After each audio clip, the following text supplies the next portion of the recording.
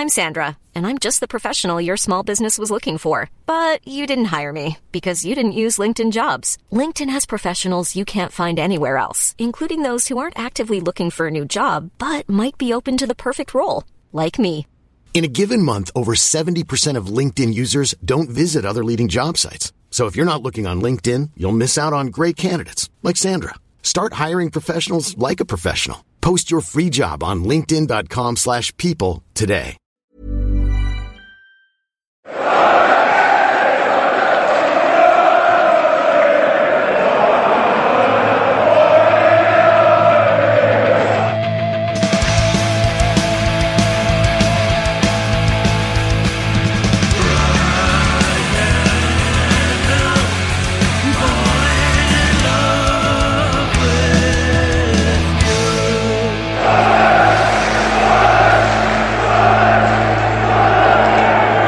Welcome along to the Wise Men Say preview show, where we will be talking about the visit to the Stadium of Light of West Bromwich Albion. But to address the elephant in the room, we're going to be talking also about the departure of Tony Mowbray and also who could be in the running to replace him. Tonight, I'm Richard Eastbrook, by the way. I'm joined by Michael Luff. Hello, Michael. You all right? Yeah, I'm good, mate. I'm just thinking to myself now, like, it's incredible to think that this time last Thursday, when the preview pod was done, like, we hadn't drawn the mags yet. Tony Mowbray was still the manager, and things just felt like, oh, well, Mowbray is maybe under a bit of pressure, but the second, I know it felt like kind of inevitable, but I didn't think it would be like immediately after a Millwall game. So, yeah, well, a week is a long time in football, but it does feel a very week of a week. It's a week, isn't it? Like a lot's been packed into that week. So yeah, we're also joined by John Lambert. Hi, John. You all right? How you doing, Rick? Yeah, I'm not too bad, mate. Not too bad. Just deep in decorating the house with Christmas decorations, etc., which is a deep joy. Yes. We're doing ours in phases. So we've got everything but the tree is out. Sounds like a bad band from the 90s. Yeah, I was about to say, yeah. Tracy Thorn on the top of the tree. No, we've got everything but the tree on the out at the moment, and the tree is going to be the next phase of it. Just to keep everyone calm and anxiety free. Pack all of that into a weekend, and it's a recipe for disaster. Speaking about recipe for disaster, we're also joined by Jimmy. I'm joking, Jimmy. We've got Jimmy Ray on the phone as well. Hello, Jimmy. You all right? Yeah, man, I'm good. Thanks for that, Rick. Appreciate it. Sorry. Just seemed like an open goal. Yeah, well, you have to do it. Yeah, I'm also doing my decorations in phases as well. I'm doing the tree at the weekend, and we're doing the house stuff this week as well. So looks like we've got something in common. Right. Do we all go in for the massive lights outside and the projections and everything? That seemed to be the rig here now. I know, like where I am, it's pretty much the whole street except for us is lit up at the moment. We're doing a little bit outside, nothing too extravagant because we've got like a terrace house, so I feel like I wouldn't want to sort of be blasting a huge amount of light across, that's quite a small street. But yeah, we're gonna have a few. My wife keeps going to the shop and coming back with more stuff, so it's going to be a fair amount by the end of the week. It's going to be up. Great. Well, I'm resolutely not doing that because it's the electricity bill for a start, like. Unthinkable. That's true. Right, exactly. So Tony Mowbray left Monday night, becoming the 13th manager to depart the club in the Wise Men Say era, which is 10 years, 10 and a bit years. Should we rifle through the managers that we've managed to plough through in that 10-year spell? See if you can remember. You'll probably remember all of these, but there might be some that you'd rather forget about. So first one in, Martin O'Neill, who left in March 2013, just about 2 weeks after Wise Men Say launched. Paolo Di Canio didn't last too long. He left in September 2013. Gus Poyet, March 2015, he departed, then replaced by Dick Advocar, who left twice, but officially left in October 2015. I don't know if we're counting him twice. I'd probably not. Sam Allardyce, markedly more successful than the rest. He left in July 2016. David Moyes, he left in May 2017. And Simon Grayson famously left on Halloween, October 2017. replaced by Chris Coleman in April, who left in April 2018.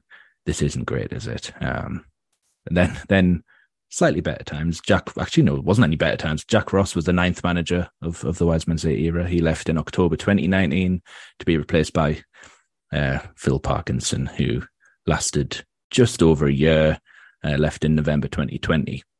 Lee Johnson was the 11th in January 2020. He left in January 2022 to be replaced by Alex Neil, who obviously departed in August 2022, and Tony Mowbray, who left at the end of the week. Out of those managers, can you tell me there's only 2 managers to complete a full season? Can you name them? Jack Ross. Correct. Second one, or first one even? Martin O'Neill? No. Well, you might have completed one. Like Steve Brewster, but that was back in like 2010. Yeah, David Moyes. Oh, I always forget Of course. He Does it count though season. when you write the season off after one game? Yeah, well, no, we've got to count it. And more topically, there's only 2 of those managers to see 2 Christmases in the last 10 years.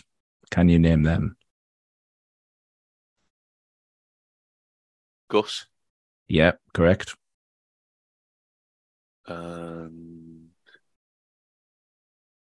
Wouldn't be not Parkinson. It wouldn't be. No. Go on, Mickey. Martin O'Neill. Again, that might have been like including. I didn't include O'Neill because he left so soon after Wiseman's had launched. Right. So just talk. Right. I'm just because Sunderland didn't exist before. Like the Premier League era, we only count in between our very first podcast, which was recorded on a wax disc and then transported around the city of Sunderland by Gareth on a pony. Before we went digital, when Jake Humphrey invented podcasts in 2020. So it's a little quick history lesson. But no, the second manager to see 2 Christmases in charge of Sunderland was Lee Johnson. It was very close because he was appointed in December 2020 and then left in January 22. Yeah, so he just saw 2 Christmases. Doesn't he have the highest win percentage of any Sunderland manager in the recent decades? I'm sure I read someone say that online recently, which I thought was shocking, but also I guess kind of could make sense. That's the kind of thing that he's going to put on his CV, isn't it? Yeah. Just like, yeah, I mean, it is very Lee Johnson, but I just thought you wouldn't have said necessarily him, but at the same time, I suppose we did probably win quite a lot of games under him, even if they didn't necessarily come in the right times, in the Malian streaks. Yeah. Well, yes, it's tricky. Where's he now? Fleetwood. Yeah, losing a lot of games in a row again, I think, which is another thing that he does like to do. I wonder if he's going to be preparing his CV to forward to the club, or will it be dismissed out? Probably be dismissed out of hand, wouldn't it? You'd hope so. So, Michael, you haven't been on pod this week. I know, Jim, you were on Monday night. What was your reaction to Mowbray going?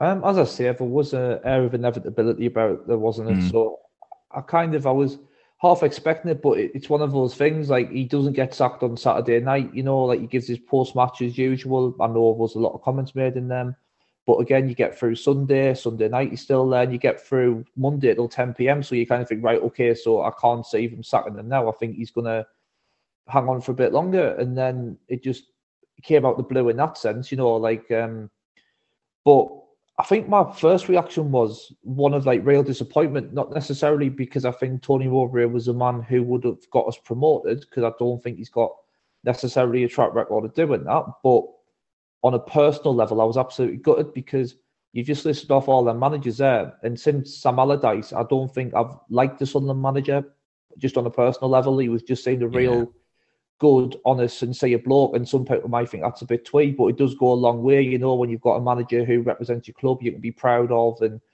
he got on really well with the local media, the national media liked him. He just seems to have a really good reputation in the game, for just being a good, solid football manager and a great human being. He got us playing some fantastic football. I mean, last season was beyond all of our expectations, let's be honest. And he exceeded my expectations in his capability as a coach in the solutions that he found to playing with no centre forward and playing with no centre halves back in the last season.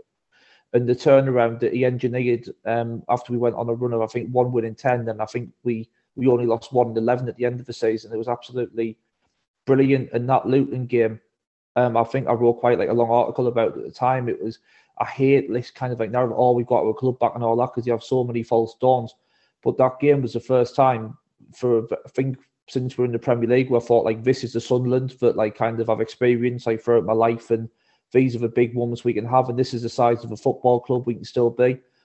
So really, I was absolutely devastated in that sense because he did a fantastic job. But it's very clear that the club want to go in a different direction. It's a bit of a trend throughout the Championship as well. I did a little bit of kind of digging before and we came on the pod, and it turns out that actually there's 9 managers in the league now under the age of 40. So it is a trend. It is a trend now that like younger managers are taking precedent, and I just think we're almost after the Lynx in the summer looking for an excuse to get rid of him, and I truly kind of believe that. So I know I've given a bit of a long-winded one there, so I'm not really surprised. I'm not even saying I necessarily disagree with it because, as I say, like I want us to have the ambition to get promoted, but I do also agree with what Chris was saying the other night about how it's sometimes when you look at our off-the-field activity, it doesn't align with the idea that we're going for promotion this season. So now the pressure really is on like the new man to come in. If you've sacked the manager and you've said 3 points off the playoffs is not acceptable for this club, the new manager has to take us on. And I think that's going to be the big challenge. But no, thanks, Tony. Basically, you did a great job, and you brought a lot of pride back to the club. I fully agree. Well said, Mick. Well, John, if the next manager is going to be under 40, that rules us two out. Right. That's it. Dream's dead. He does. Yeah. How are you feeling about it Monday night? And obviously now we're into Thursday. Has it changed at all? Well, a friend of mine who I'm in a group chat with said he was shocked but not surprised, which kind of was the sort of phrase that summed it up. We know that he's been quite philosophical about it himself in that he was recruited that way. They'd obviously done some homework on him.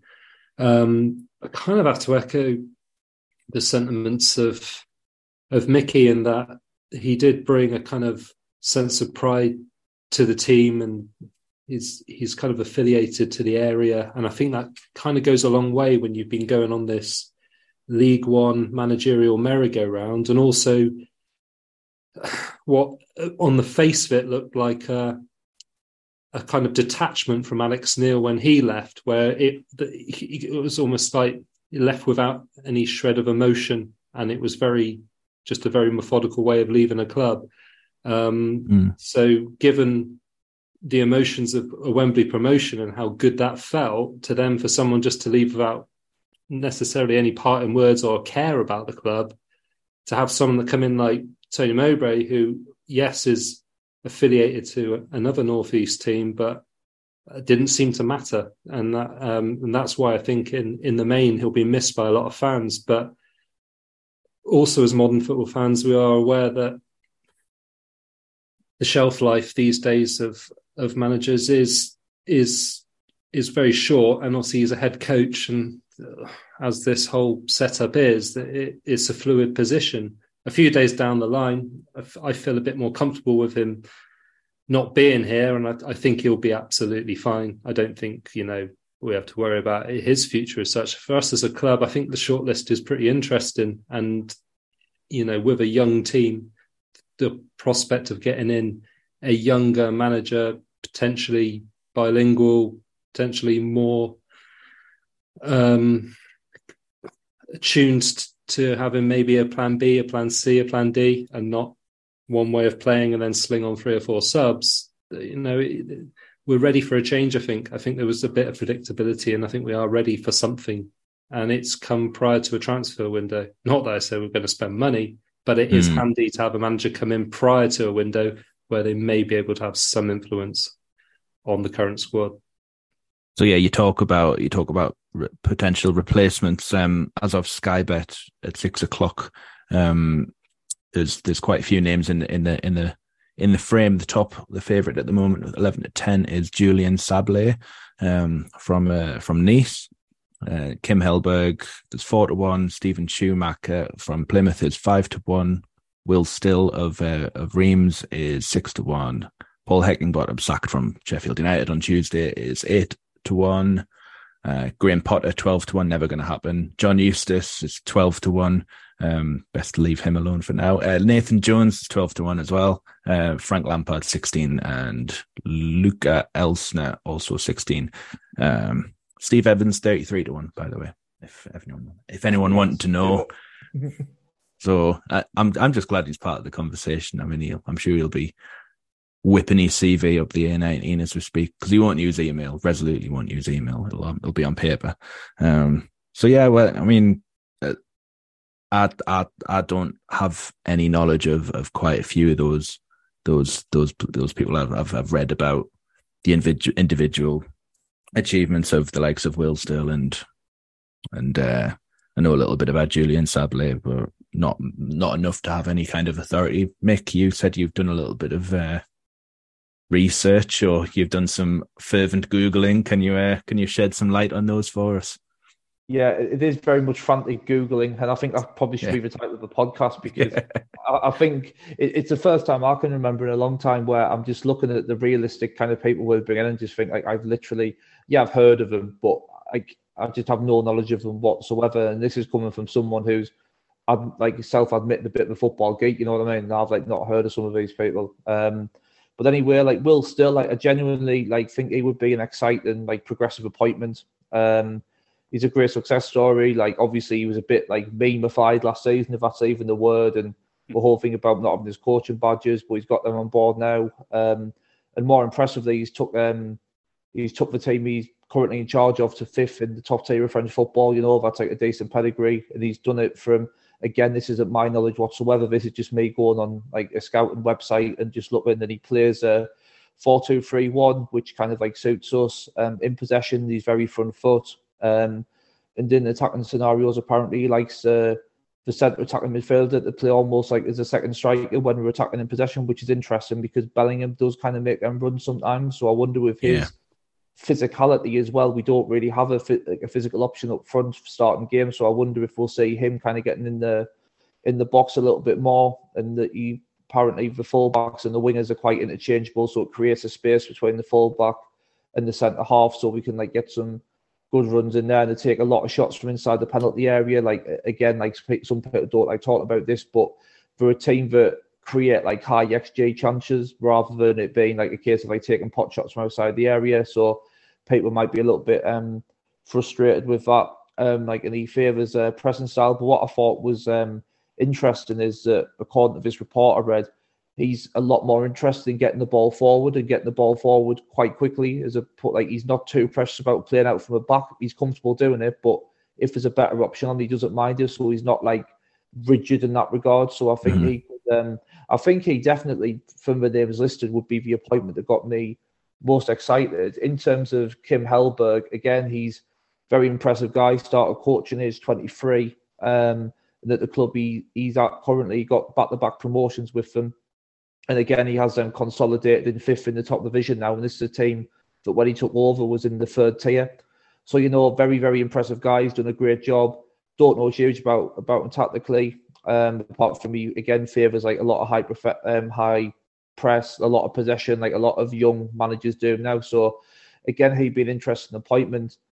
But I think this is definitely what we're going to have to get used to because, like I say, the profile for recruiting managers now in the Championship, I think gone are the days where it was kind of considered essential to get somebody who had promotions on the CV from the Championship and had someone who knew the league. I think clubs are moving away from that. And of course, the issue with that is, and I think as well, sorry, before I kind of go on to make my next point, I think there's a lot of managers now who haven't had prior experience of coaching first team football coming through, because even your older ones like Daniel Farke, for instance, he came straight from Borussia Dortmund second team into managing Norwich. And the same with Wagner as well. He did the same thing. So I think the trend is very much changed in that regard.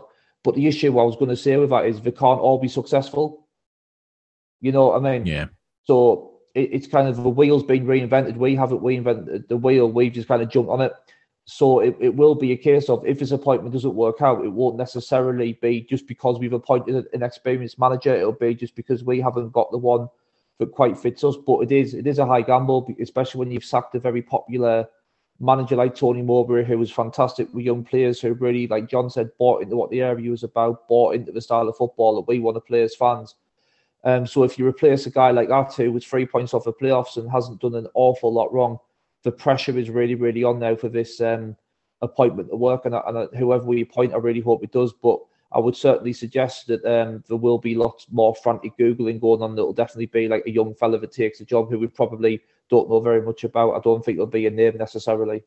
Yeah, I think with that, the gamble, I 100% agree. I agree basically with everything you said there. I think I just add as well, the gamble doesn't just go on the side of a young manager, because there's plenty of appointments have been made recently of experienced managers that it's gone, wrong in the Championship as well. Not so much Tony Mowbray, but you've got to look at various other. If you look at sort of Sheffield Wednesday, they had Darren Moore. Sheffield Wednesday have appointed Danny Röhl now. I believe his name is the German guy. He's obviously fits the profile of the type manager we're looking at. But who was their manager before then, actually? Because they had Darren Moore. There was a part I was going to make. He's obviously got the Huddersfield job. He's quite an experienced manager. He's not necessarily started too well at Huddersfield. You've got Leicester top of the league with Ferroli, who obviously is very, very, very inexperienced. I think for me, the gamble would be, regardless of whether you've heard of them or not, I think the position at which we're losing the manager, or you're choosing to lose our manager, is the key. Whether it's a big name, a household name, they could easily not work either. I quite like, in a way, that it's managers I don't really know a great deal about, because I'm not sure of the ones who are, the household names, if you like. Are there really any exciting appointments out there that you can think, oh yeah, because like Mickey said, gone are the days where it's like, well, that guy's done well. He did well at the Championship 5 years ago, therefore he must still be a good manager now, type thing. I think that is quite that would be quite a gamble as well. I mean, we've made appointments like that before. If you look at your Parkinsons, your Graysons, your Colemans, even, you could say Alex Neil was an appointment that did work that, but then obviously he didn't obviously stay for long in the Championship. Tony Mowbray, to an extent, was that as well. I mean, if you look, he's managed obviously the most games in the league. But when was the last time he actually did get a team promoted? It was was it West Brom, maybe? I think it was. That was probably best part of 20 years ago. Yeah, he came. Well, I say he came close to the middles, but he didn't really. It was he didn't come close at all. And that just sort of like kind of feeds into what I'm saying. I think the gamble is it's a gamble because of what we've done, but I can't lie. I do think it is quite exciting in a way, because I think the ceiling that we have as a club is huge. Obviously, that will be the main attraction for a guy like Will Still, who currently is managing in the top division in France. Clearly, he is managing at, you'd say, is a higher level than the Championship, but obviously the club he's managing will have a lower ceiling. You'd say in terms of what he can do with them in France, he's probably at where as good as it can be with them, and obviously with Ligue 1 being a less high-profile top division than the Premier League. Obviously, he'd be taking the Sunderland job should he choose to do so, with a view to getting us into the Premier League. And then obviously that in itself is a huge achievement. And then obviously he's managing in the biggest league in the world with a club with the infrastructure, fan base, etc. to in theory at least compete at a reasonable level in the Premier League. Whereas I think with Reims, obviously he's doing well, but I wouldn't necessarily say they're the type of club who would normally be anywhere near where they are now, and probably don't have the cachet, if you like, that managing a club like Sunderland would do. So I think it's quite an attractive job. And obviously there's concerns with recruitment, but as we've sort of been over, a lot of managers, certainly younger ones, will be expecting to work within a structure. It's quite old-fashioned now to have a manager who has much say at all in transfers, in terms of like there not being a director of football, there not being a recruitment infrastructure in place.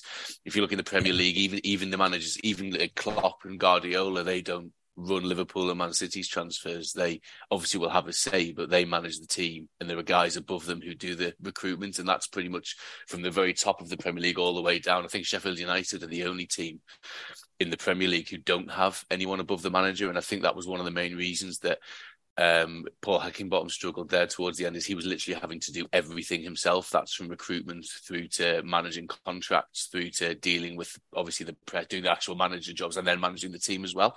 So I think there is a clear reason why we've gone that way. And I think younger managers, and obviously Tony Mowbray was happy to be a head coach, but at the same time, as we've been over, like he although he has done well in the Championship, he's obviously a very, very highly rated Championship manager. He's got a body of experience. Has he ever really shown what we, the ability to be the guy who can take us up? That was probably why Mickey and John have both said, I think you said it as well, I think that's probably why it's probably like, in a way, we're quite comfortable with the change happening, provided the change is the right one, because I think Mowbray probably had reached a natural conclusion. I was certainly coming towards at the end of a natural conclusion.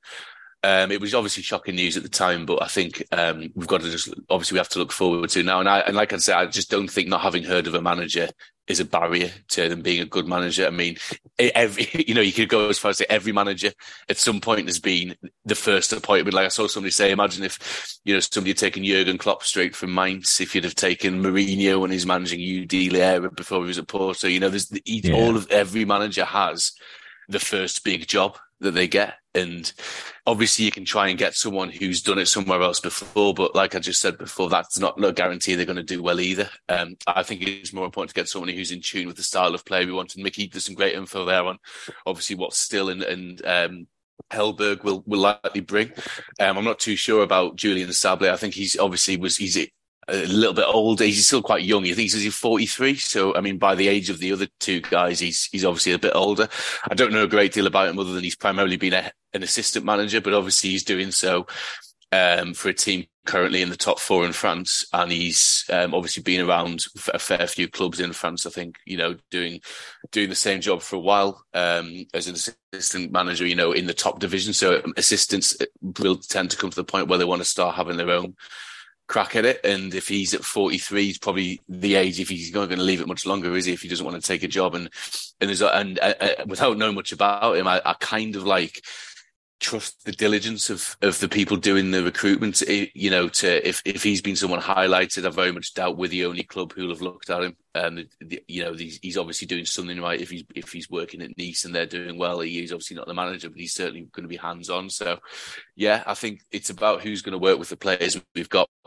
A lingual thing can be important as well. I mean, I don't necessarily think it was a barrier, particularly with Mowbray, but I think a lingual presence could enhance things. For example, bedding in of players, tactical instructions, that sort of thing.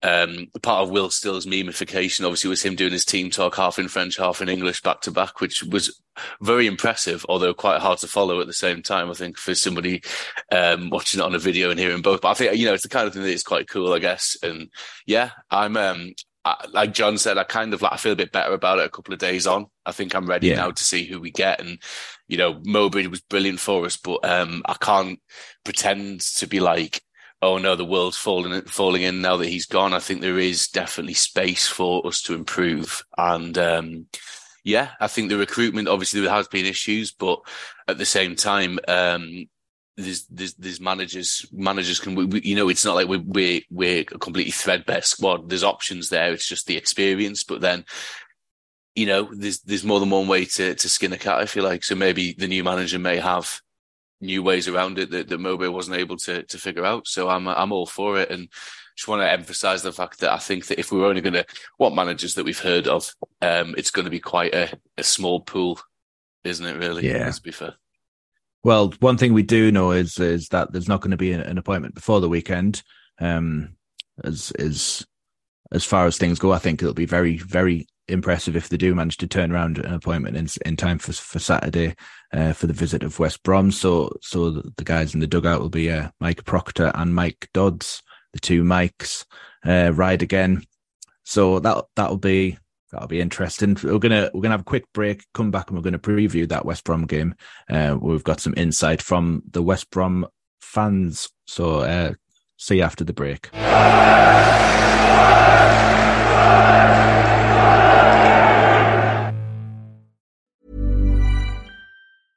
A lot can happen in the next 3 years. Like a chatbot may be your new best friend. But what won't change? Needing health insurance. United Healthcare Tri-Term Medical Plans are available for these changing times. Underwritten by Golden Rule Insurance Company, they offer budget-friendly, flexible coverage for people who are in between jobs or missed open enrollment. The plans last nearly 3 years in some states, with access to a nationwide network of doctors and hospitals. So for whatever tomorrow brings, United Healthcare Tri-Term Medical Plans may be for you. Learn more at uh1.com. Many of us have those stubborn pounds that seem impossible to lose, no matter how good we eat or how hard we work out. My solution is PlushCare. PlushCare is a leading telehealth provider with doctors who are there for you day and night to partner with you in your weight loss journey. They can prescribe FDA-approved weight loss medications like Wegovy and Zepbound for those who qualify. Plus, they accept most insurance plans. To get started, visit plushcare.com/weightloss. That's plushcare.com/weightloss.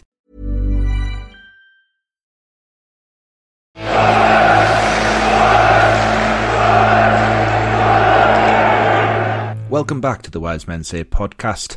On Saturday, West Bromwich Albion will be visiting Sunderland Stadium of Light. To give us the inside track on all things Hawthorns, we've got Adrian Goldberg from the Liquidator podcast.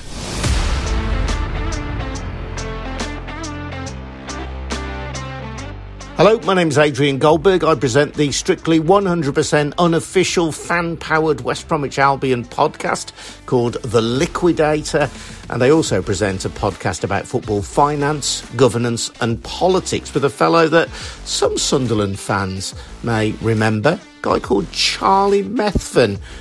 Remember him? Yeah, he presents it with me, and he's very good as well, so do check it out. Where's the Money Gone podcast. My thoughts on West Brom's season so far is that we've exceeded any sensible expectation. Of course, having been in the Premier League not that long ago, some supporters expect us to mount a challenge every year, and we do have the stature and the history that suggests that we should be up at the top of this division. But the financial problems behind the scenes are massive at our club, and we had to let go Dara O'Shea, one of our best defenders in the summer, for £7 million to Burnley, and we got rid of quite a few other players in the summer as well. So to be challenging for the playoffs as we are is a real success story. We're happy, very happy with Carlos Corberán. My expectations and hopes for the transfer window are simply that we hold on to the players that we have. We had to borrow 20 million quid simply to keep the club afloat last year. We've now had to borrow another 7.5 to 8 million simply to pay the wages and keep the lights on at the football club. So we are in a dire financial situation. It would be nice to think that we could add a striker to the squad. That's probably the one thing that we lack, really, an absolutely clinical striker in the absence of Daryl DK. We also do have Josh Madger, ex-Mackham, up front for us.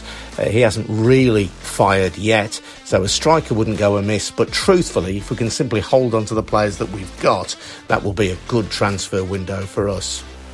My thoughts on Sunderland's season so far is that I'm shocked, I'm devastated that you've got rid of Tony Mowbray. He's a real Hawthorns hero, got us promoted one season, scoring 100 goals, the team that Mowbray managed when we got out of the Championship into the Premier League. So we love him in West Bromwich. I think he's done a great job at Sunderland, getting you out of League One with a very young squad and now establishing you as a proper Championship team. I'm sure you'll have your own reasons as to why Mowbray has gone, but from my objective distance, I have to say it seems like a crazy decision.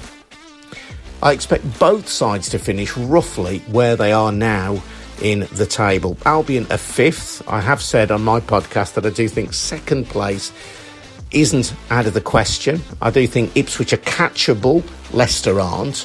But truthfully, we've had a massive injury pile-up this season. Matt Phillips is the latest on the treatment table. He'll be out now for 4 months and he's been so important for us this season. I think we'll do well to stay where we are and finish fifth. But I think because of the management of Carlos Corberán, we will stay there. I think, obviously, with Sunderland, it does very much depend on who you appoint. But I see you as a team just outside the playoff positions, pretty much where you are at the moment. My thoughts on where Sunderland need to watch out this weekend are the explosive players that we have, like Grady Diangana, like Jeremy Sarmiento, who is on loan from Brighton, who scored an incredible goal against Cardiff in midweek recently. But truthfully, Albion are very much a team. It isn't about star individuals. We are just very tough to play against. We're very mean and tight. In defence, we'll close you down and we can hit you hard on the break. My prediction for the weekend is a draw. I'm not sitting on the fence. Albion have improved very much of late on the road, having had a sticky start to the season on their travels, but the absence of Matt Phillips and the stresses and strains of a tough campaign so far are starting to show a little bit. That said, I think Sunderland have clearly, given that they've sacked Tony Mowbray, are not pulling up any trees at the moment, so I'm predicting honours even, 1-1, a draw. The song most associated with West Bromwich Albion is "The Lord's My Shepherd." It's not a chant, it is an actual song, it is a hymn.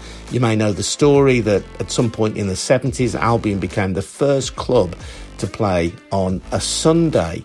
And there were complaints from local vicars and priests and so on. One of them had the idea of saying, oh, well, maybe the Albion supporters can remember the church by singing "The Lord's My Shepherd." And that then became the Baggies hymn, and we sing it every time we score a goal. Come on, you Baggies. The Lord is my shepherd, I shall not want. He maketh me to lie down in green pastures. He leadeth me beside the still waters. The Lord is my shepherd, I shall not want.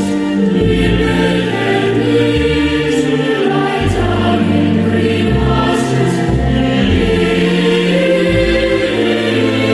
leadeth me beside the still waters. Thank you, Adrian Goldberg from the Liquidated podcast. Very somber end to that break there, because their choice of song is "The Lord is My Shepherd," which is better known Vicar as of Dibley. the theme tune, yes, to the Vicar of Dibley. Also played at Queen Elizabeth II's funeral. So a bit of a mixed bag. But Adrian presents the Liquidated podcast, but he also presents a podcast with Charlie Methven, our previous executive director, called "Where's the Money Gone?", which is a question that a lot of Sunderland fans have asked themselves. West Brom, they are currently 5th in the league. We're 5 points away from them in 9th. They lost to Leicester last time out, but they're still looking in decent shape. Jim, what's your take on West Brom? Yeah, I think they're one of the. Well, I mean, if you listen to /read, the kind of neutral fan podcasts, whatever, who cover the Championship, I think they're one of the most highly rated teams at the minute in there in terms of their form, the way they play. Obviously, Corberan's a highly rated manager. They don't give up many chances. I think they've got one of the lowest XG against figures. So in other words, they give away fewer chances than pretty much anybody else in the league does, while also not necessarily having the best attacking numbers. But I guess if they keep the scores to zeros and ones, as they say, then they're always going to have a chance of winning them. On the other side, I'd say that their form didn't start the season well, but they have picked up quite markedly. I think the squad's obviously a lot more experienced than ours. They've got a few players in there who've been around the block a bit. They've also got some exciting younger players as well. They've got that Brandon Thomas-Asante, who obviously was good when we played them last year. They signed him from Salford in League Two. They've got a couple of younger players coming through as well. They've also got experienced midfield. So, yeah, I think it's going to be a tough game. What I'd say with us is obviously we, despite not winning any of the last 3 games, we have. I know people don't necessarily like discussions of stats, but I think it is quite instructive if used as like if you look at a trend over more than one game. I think we've created more chances, we've had a higher XG and all that sort of stuff than the teams that we haven't beaten yet. So I think it's inevitable that if we keep playing as we have been, we will beat somebody soon. I think West Brom, good as they are at keeping teams out, I think you could also argue that maybe they are due to concede a couple more goals than they have been recently, albeit caveat they did lose to Leicester, but I think overall they have had a good defensive run. So I think there's it's going to be a tough game, but I think there's definitely there's something there for us. The early kickoff obviously isn't ideal. I don't think necessarily that games that start early in the day necessarily start the fastest, although of course our Southampton 5-0 win was the early kickoff, so if we can start anywhere near how we did in that game, that would obviously be great. But let's not have a repeat of the Middlesbrough game, which was I believe the last early kickoff that we had before this one. So I mean, obviously, people like to say I'm positive, whatever, but I do genuinely think that this is going to be a tough game. But I do also think there's definitely something there for us. I don't know what you guys think. John, what's your take on West Brom? I know they've had to sell quite a lot of players in the summer that to make a lot of money back, and I think they've taken on a loan as well because I think I'm assuming their parachute money ran out in the summer, so they had to move on a couple of players and shore things up. So I think a lot of the fans, Adrian himself in the recorded bit just then, he was saying that he's quite surprised that West Brom find themselves so high in the league after coming so close last season, thinking that was going to be their last chance for a while. So John, what's your take on it? Yeah, well, they're quite an experienced Championship team, and it is tough when the parachute money does kind of run out. You're kind of in a financial black hole in the Championship. I think they're in the midst of potential takeover as well at the moment, which can always cause a bit of unrest at the club. I think why they're doing so well, they haven't lost back-to-back games this year. There's never been a position of panic. They drew a few early doors, but they've started picking up results in the games they've lost recently. Southampton, Leicester, there's no disgrace in losing to sides coming down from the Premier League, and they have turned over Ipswich recently, which it seems to be quite a feat this season because they seem to be playing for everybody. But no, I mean, they're a good side. There's quite a few kind of household names that I recognise over the years, and I'm quite relieved that Jeb Wallace isn't playing, because I seem to remember him torturing us at home last year because he's one of the best crosses of the football outside of the Premier League. DK, or Dyke as Stephen Goldsmith would like to call him, he's not available. They have got a few injuries, probably half a dozen players out, and that's handy when pretty much for most of this season we've had 3 or 4 key players out injured ourselves. So it's nice to know that we're not completely outnumbered on that front. Why are they up there? I think there's a good chance that the division is, we've said it in the past before, it's a bit of a basket case division. And if you put a few run of results together, which they did during November, October, you kind of can stay on the right side of a big group of teams. And, they're not disgracing themselves. Like Jimmy says, they don't concede a lot. I don't think they necessarily score a lot. They've got 31 goals this season, but I think they've got second best defence in the league behind the leaders. And that means you aren't going to lose a lot of games. And without dropping 2 points from draws, they're mainly picking up, probably winning 2, losing 1 is the kind of form they're on at the moment. Then they're always going to be the right side of the other teams in the top half of the table. So I would expect a pretty tricky game on Saturday. Yeah, no, I agree. On the subject of teams putting a little bit of a run together, Watford supporting a former colleague of mine got in touch the other night and said after the Sunderland game, where there was so meek in defeat against us, Watford, the Watford manager at the time, locked the team in the dressing room and had a big inquest. And they're now level on points with us. So from being absolutely nowhere, they're now 3 points off the playoffs, just like we are. It's a good time for West Brom to put a run together, but that could be undone so quickly, Michael, couldn't it? It could be, if Sunderland put a run together, the complexion will change. It's not all doom and gloom. And as far as much as people say the top 2 are locked in, I still think I still think there's 5 places to play for. Yep. So do you agree, Mick? Are you as positive as I am? I'm not positive as you are, mate, no, And Jim. But no, look, I think with West Brom, it's just shown they've really just shown the value of having a good manager and how important that can still be. Because, like you say, they've had real recruitment issues. They've had issues in terms of like cash flow issues with the ownership, and a lot of West Brom fans were thinking it was going to be a long, hard season. But this is again where sometimes you don't need to have this like overarching like style or brand of football. Like Corberán, he's an out and out pragmatist, and I mean that in a good way. I don't mean that he plays bad, negative football necessarily, but he's very good. He did a similar job at Huddersfield where he goes in, looks exactly what a team needs, and he puts the issues right. So I think against such a tactically disciplined, well-drilled side, I think it will be quite tough to get a result at the weekend. I think they're not an ideal team to play when you don't have a proper manager in place. Having said that, I mean, they are very defensively solid, but they seem to get a little bit carried away against Leicester last week when they equalised late on, and then from a corner, they just chucked everybody forward, and Leicester caught them on the break in the 94th minute. So they went toe-to-toe with Leicester, so hopefully they'll do that against us, but you just don't know. I mean, I do agree with you, though, in that, like, it's not a disaster at this point. I mean, after the Birmingham game, we went back in 6th in the league, you know what I mean? We hadn't been in brilliant form before that. So there's a chance we can put a few games together and go back up the league, but equally, what is difficult in this division, like, we're already on a run of 3 games where we haven't won, and we're now going into 2 extremely tough games against some very good sides in West Brom and Leeds.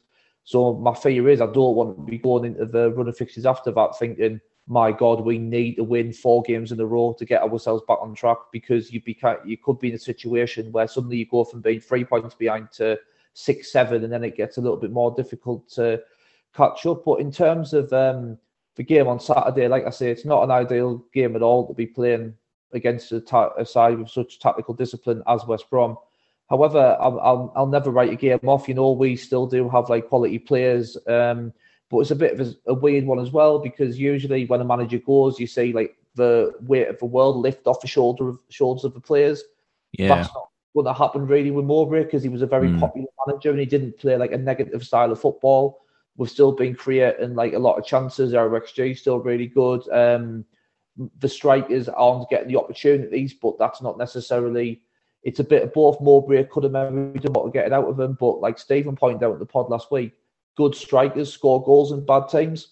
And unfortunately, what we've got is we've got 4 young centre forwards who are all trying to play themselves into form, and they haven't got an experienced head to bounce off to kind of show them that little bit of nous to take the pressure off them. So I do think it's difficult in that regard, but we do still have to back ourselves and realise that we've got players, the likes of Patrick Roberts, the likes of Jack Clark, who can still be the best players in the league on the day, and we've got to back ourselves to do it. And I think the crowd will be right behind them, because I think even though we've had a bad run of results, I think they're still a very likeable young team and they don't throw the towel in. And I think they're quite resilient as well. And I'm hoping we get a similar performance, hopefully better results, but a similar performance when Alex Neil left. There was loads of rumours going around that the players were really unhappy at him leaving, etc. But we turned in an absolutely exceptional performance, and we were unlucky to lose the game. So hopefully we'll see a little bit more of that, because I think actually arguably even more than a result, I want to see a good performance, because Birmingham, I think, was the last time where I came, and Birmingham obviously aren't a great team. I think that's the last time I came away thinking, yeah, we really played well and really deserved to win the game there. Like Huddersfield was a grim watch. Plymouth, we hit the woodwork twice, but you were down there, Richard. It wasn't ideal, was it? We just didn't. No. So what I really want to see from the lads, and to give like the new manager coming in, whoever it may be, a bit of heart. We need to see togetherness. We need to see a performance, and that's what I want to see on Saturday more than anything. I want to see a good performance, plenty of intent, you know, like plenty of desire, and hopefully, as I say, we can give some good foundations for the next guy to come in. Just, I know I've rambled on a bit, but I just want to make one final point. I do, however, think I understand there's got to be a recruitment process, and it's not ideal, obviously, to be sounding out managers when you've already got a manager in place. I don't mean that from a moral point of view, because everyone does it, but it's like you never know at that exact moment whether you'll be able to just seamlessly bring a manager in.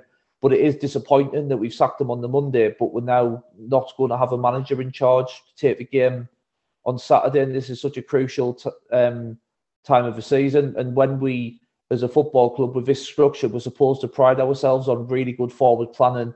We're supposed to pride ourselves on having like A scenario, B scenario, C scenario, and you're always kind of like ready for a transition and nothing catches you by surprise. It is a little bit disappointing that we could be talking about, even by the Leeds game, we might not have somebody physically in the dugout taking the game.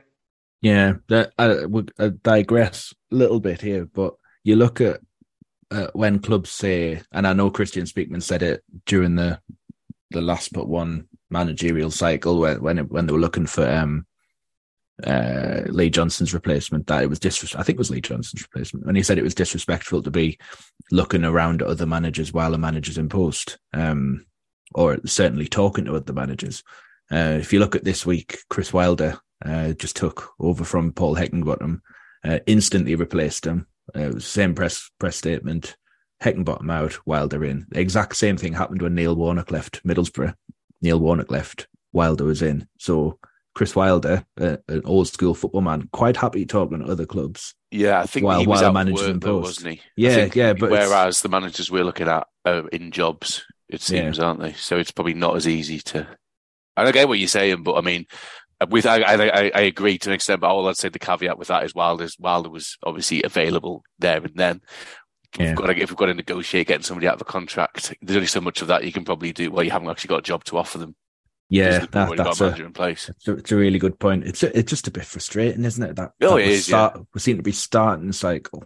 I guess they've been working from a shortlist that they'd already kind of predetermined. I think that's the work that's been done. I would have liked it to be quicker, but obviously you don't know. Like, for example, if we're trying to pay compensation, the team we're paying compensation might be wanting to delay it because they may want to find somebody to replace the guy that we're taking, and it can all delay, can't it? And as much as I'd love it to have been quick, I mean, if there was a free agent like Wilder was, I guess Tony Mowbray, we appointed him straight after Alex Neil. He was obviously not currently managing anyone either, so obviously he was able to take the job without any sort of issues from his end. Yeah. Whereas Will Still, Kim Hellberg, Julien Sablé, they're all currently in work at other clubs. So I don't necessarily want to be making excuses for what could be just slow recruitment from our end. But I think when you compare it, I think you have to also recognise that unless there are free agent managers we're looking at that just aren't in the top, in the betting, and we are being slow, it might just be that it isn't as simple as just, right, Tony's gone, we'll still, come on, let's get you in for Saturday, because Reams might be like, hold on, we haven't got a manager to replace him. Yeah. So we're going to drag out the contract. We're going to make you wait to tell you how much compensation we're going to pay, all different things like that. In the same way, sometimes buying players isn't that simple because teams want to know who they're replacing their players with before they sell them often, which is often why a lot of deals get done late in windows and whatever. And I guess this is part of the risk with us parting company with Mowbray, but at the same time, I don't know how much you can blame our side for in terms of getting these managers when we don't know what issues they're having trying to get these guys out of their clubs. But you're right, if it's not happened in a week or so, you'd have to think something has gone wrong. But I just wanted to make a point just with Wilder, because I know he was clearly chomping at the bit to get back at Blades, and the same with Middlesbrough as well, wasn't he? But I suppose that is Chris Wilder. He's not the most, probably not the hardest guy to convince if you just show him a big shiny paper. He is the Sheffield United fan as well. Yeah. So I think that probably played a part. I just think it's quite fanciful to suggest that they decided to sack Heckingbottom and then they just rang the big bat phone to Chris Wilder. Right, press the Wilder button. Yeah. Can we announce it today? I think it would be a little bit more protracted than that. Yeah, but in the dugout on Saturday, we're going to have Mike Dodds again. We had him he was in charge for the Norwich game, wasn't he? It was when technically Alex Neil was in charge, but it was him and Martin Canning took the game. Right, yeah. So he was going as well, Canning. So that was really ideal, wasn't it? Yeah. So you see that happen quite a lot when they stick like the former manager's right hand man in caretaker charge. You think like your skin's not really you're not really in this, are you? Yeah, but at least with Mike Dodds, you've got someone who's been part of that coaching setup and also is well liked within the playing squad. He's not going to be an unfamiliar face. Are you expecting any changes on Saturday? Do you think he's going to go 4-4-2 and, throw everything out the window that we've had this season? Unlikely. Or are we going to just see a little bit more of the same with a little bit more of a progression or a few changes? Hopefully not Jensen Sealed at right back. Well, yeah, I was going to say we can forever hope to have maybe a centre half pairing that doesn't involve Luca and Iron, but I don't know whether that's going to happen anytime soon. I'd like to see Roosing come back in if possible, if he's fit to go. And I think other than that, I think maybe Pritchard to start as well. I thought Pritchard was good when he came on at Millwall. He hasn't started many games recently. I know there's the debate whether he's better as an impact sub. I think Steven's point Stephen makes, I think Stephen's probably right on that. But at the same time, I think with West Brom's sort of quite experienced side, having someone like Pritch who's a bit more experienced himself might be not a bad shout to do. Other than that, I'd say business as usual, but try and be more clinical. So that's why I think I'd like Roosing to start, because I think Roosing's probably looked the most like scoring out of all the centre forwards that we have, and is also the most experienced of them as well. John, would you go with a similar kind of team? Yeah, I think Dodds is probably quite influential on the team anyway. And if we dwell on some of the words that Mowbray's been saying, or what other people in and around the club have been saying, you kind of question whether Mowbray had complete autonomy over selection anyway, and whether he was being influenced to start younger players anyway. So I'd imagine the full coaching team will pretty much be looking to keep going as it is. The big sticking point is who they're going to play up top, because at the moment it's just like throw him in, see if it works. Doesn't, try the next one, Now we're back round to like round 2 and round 3 now to see if it works again, which is getting a little bit depressing. It'd be good to have a fit Huggins in the team. I'm with Jimmy and quite a lot of us that I struggle to see 09 as a centre back. I think a lot of the things he gets credit for, i.e.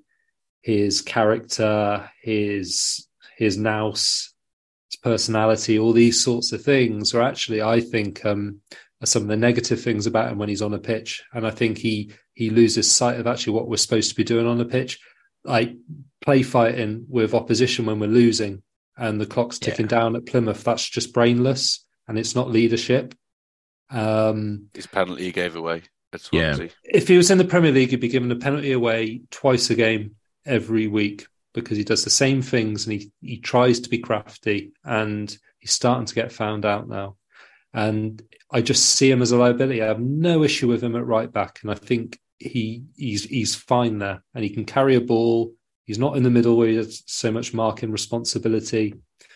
He's all right in the air. He can do a job at right back. I'd be far more comfortable switching him and Hume, because I think Hume has got slightly better discipline in a central role, or maybe as a right side of a 3. And I'd probably have Seal in ahead of 09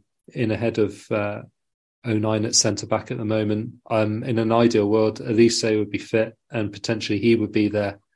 It'd be great to have Sirkin back as well, because, well, just on a daft front, he got those 2 goals at the Hawthorns last year. Yeah. And silly things like that happen in football, where a player just likes playing against a certain team, and you just never know.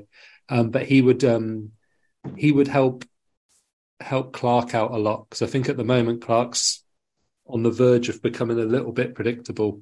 And at the moment, his refusal to go to the byline, where I think he's quite effective in dragging the ball back. He won a penalty there at Millwall. It was very frustrating at Huddersfield, where, sides are doubling up and tripling up on him now, and he just seems to be doing the same thing. And I think if he had someone like Sirkin supporting him, offering an overlap, it's going to pull another player away. It's going to make him it is going to make him more effective. Yeah. So a lot will depend on availability and how fit certain fringe players are at the moment. I don't know what Pritchard has to do for a start. It'd be fascinating if he starts this weekend after Mowbray going, then we may have an insight as to why he's not playing. But I'd like to see Pritchard play, because he leads our press. He seems to have a real big degree of urgency about the way he leads our attacks. He's hungry to get on the ball. He likes to get involved in the set pieces. He's got a good final ball on him. So, I think there will be a response. I think players will be conscious that someone new's coming in and they can't rest on their laurels. I think they are going to have to prove something. There was I remember we were all there last season at Norwich, and I remember us doing a reacto in the pub, and it was very difficult to criticise the team that day because they responded excellently. And we hadn't really even processed Alex Neil leaving at the time because it was so bizarre the way it all kind of transpired on the Friday. And again, that was another lunchtime Saturday kickoff. It's going to be slightly colder and wetter this time around. But yeah, I mean, hopefully, although as much as Dodsley doesn't want the job, he quite clearly doesn't want to be the man in the hot seat. And once again, the Sky cameras are there with on him. And I just think that hopefully the reality is I don't like to use the term free hit, but there is a little bit of pressure off, and that phrase earlier, the weight of the world off certain people's shoulders. It is that they can play with a bit of freedom. The expectation shouldn't be that we're going to run over a team 5 points ahead of us in the league when we're managerless and in a run of bad form. And hopefully we can certainly turn some of this dominant possession and chances creation into some goals. So that's ultimately what we're not doing at the moment. Yeah. So predictions then. We'll go to you first, Mick. What's your prediction for that game? I'm going to go, despite all the negativity I've said, I hate predicting Sunderland to lose, so I'm going to go a 1-1 draw, but a really positive performance, and you come away from the ground, even though we've only drawn, but you come away feeling like quite encouraged by what you're seeing. Cool. Jim, what's your prediction? Last time I did the preview pod, I correctly predicted we'd beat Norwich 3-1, so I'm going to go for another correct prediction, but I'm going to go for 2-0 this time, so I think we're going to beat West Brom 2-0. Right, okay. John? We don't keep clean sheets, but I'm going to back us to win 2-1, so we'll just see, hopefully. Right. Well, I know predictions obviously don't have any effect on how things pan out in this game of things, so I'm uncomfortably going to predict Sunderland are going to lose 2-1. Sadly, because I think West Brom will just have too much for us on the day, which is a real worry because you don't know when the next 3 points is going to come from. So yeah, it'll be fun. On Saturday, we'll probably have a reaction pod. Whoever's most likely to present it will be with us to give their thoughts on the game against West Brom. Gareth and Stephen will be back on Monday, and they'll be previewing the trip. The visit of Leeds United to the Stadium of Light. But for now, thanks very much for listening.